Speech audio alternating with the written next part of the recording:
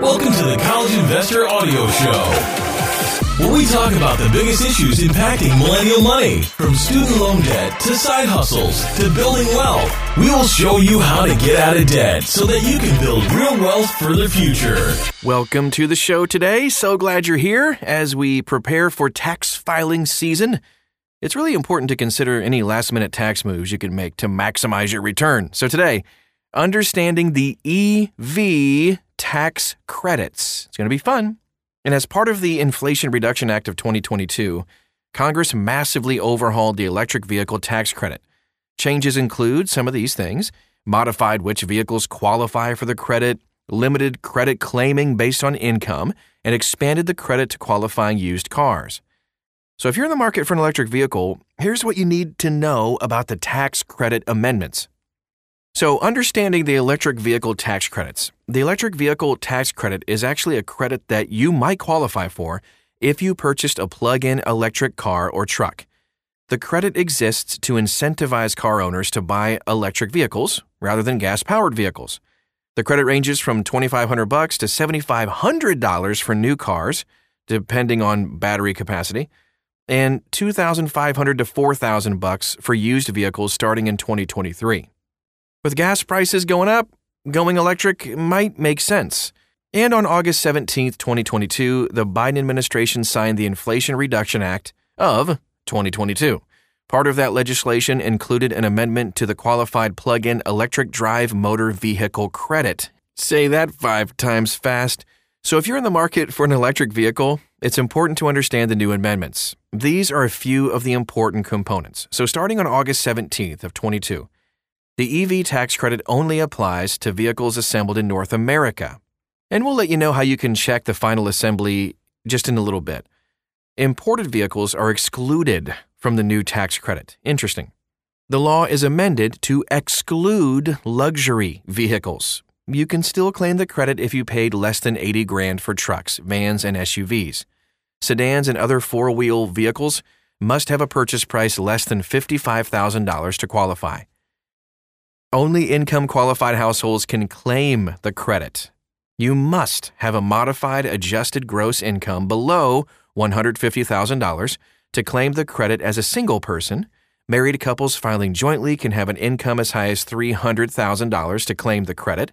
A head of household filer can earn up to $225,000.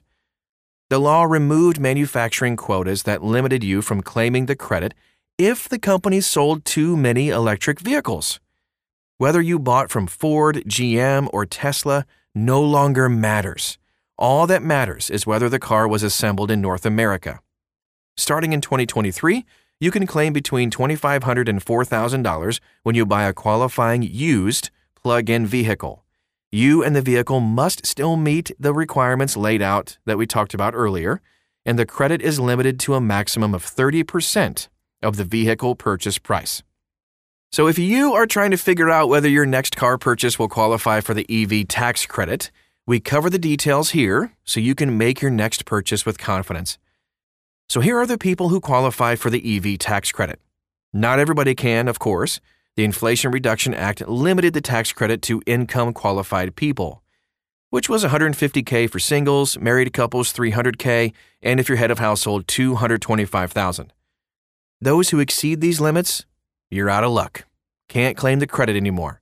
While the income limits are fairly high, some people no longer qualify to claim this credit. And here are the cars that qualify for the new vehicle EV tax credit. Vehicles now have to meet a stringent set of criteria to qualify for the tax credit. First, the purchase price must be under $80,000 for trucks, vans, and SUVs.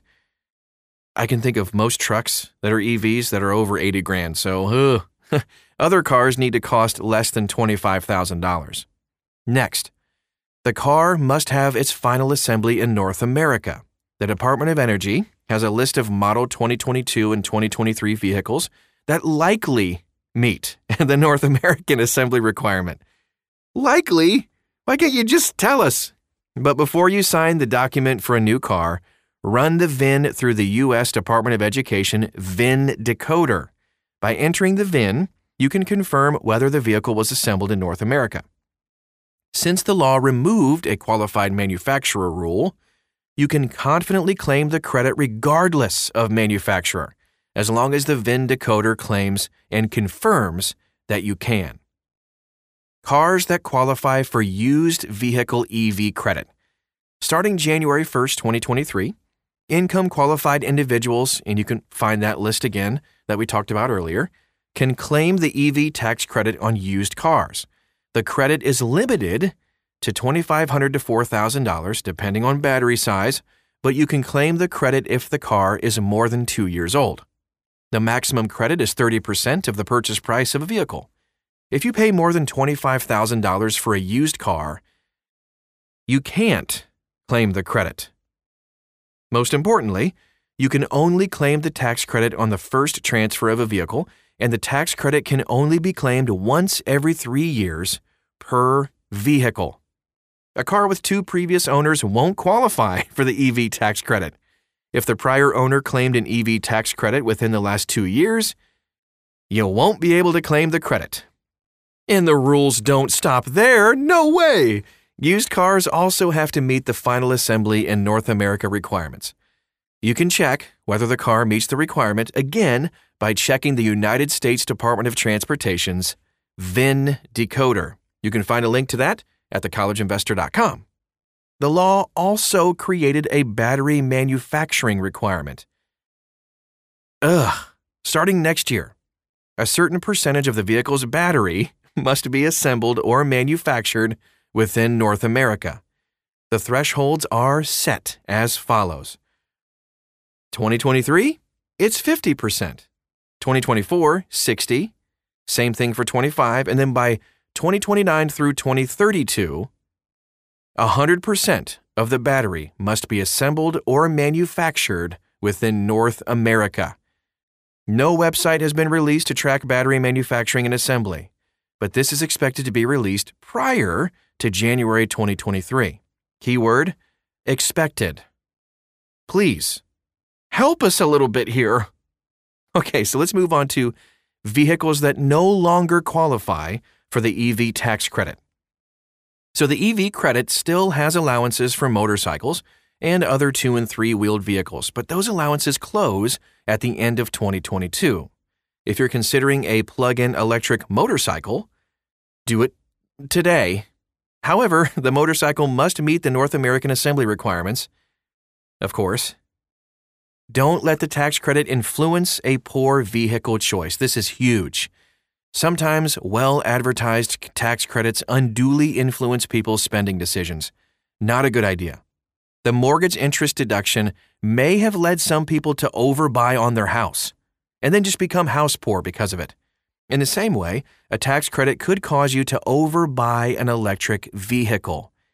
Be sure that you're not using a tax credit as an excuse to indulge your new car habit. Think through the cost to buy and the cost to own an electric vehicle. It can be significant, especially if you have to do new outlets and then you have to figure out charging times and all that stuff. If it makes sense for you, then consider how to buy in the most tax-efficient way. You're going to have a lot of research ahead of you. The major thing we want you to be aware of today and we want you to get, don't buy just to lower your tax bill. It probably won't be worth it if that is your main goal. That is our show for today. I hope it was helpful to you and help you make a decision. If you want to find out more, dig a little bit deeper into this tax credit. I know I was confused just saying it out loud. You can find the resources, the links, and everything you need to know to do your research well at thecollegeinvestor.com. Copy the title of this podcast, paste it into the search bar, and you'll find it. Also, if you ever have questions about anything at all, please, we'd love to get to know you on social media.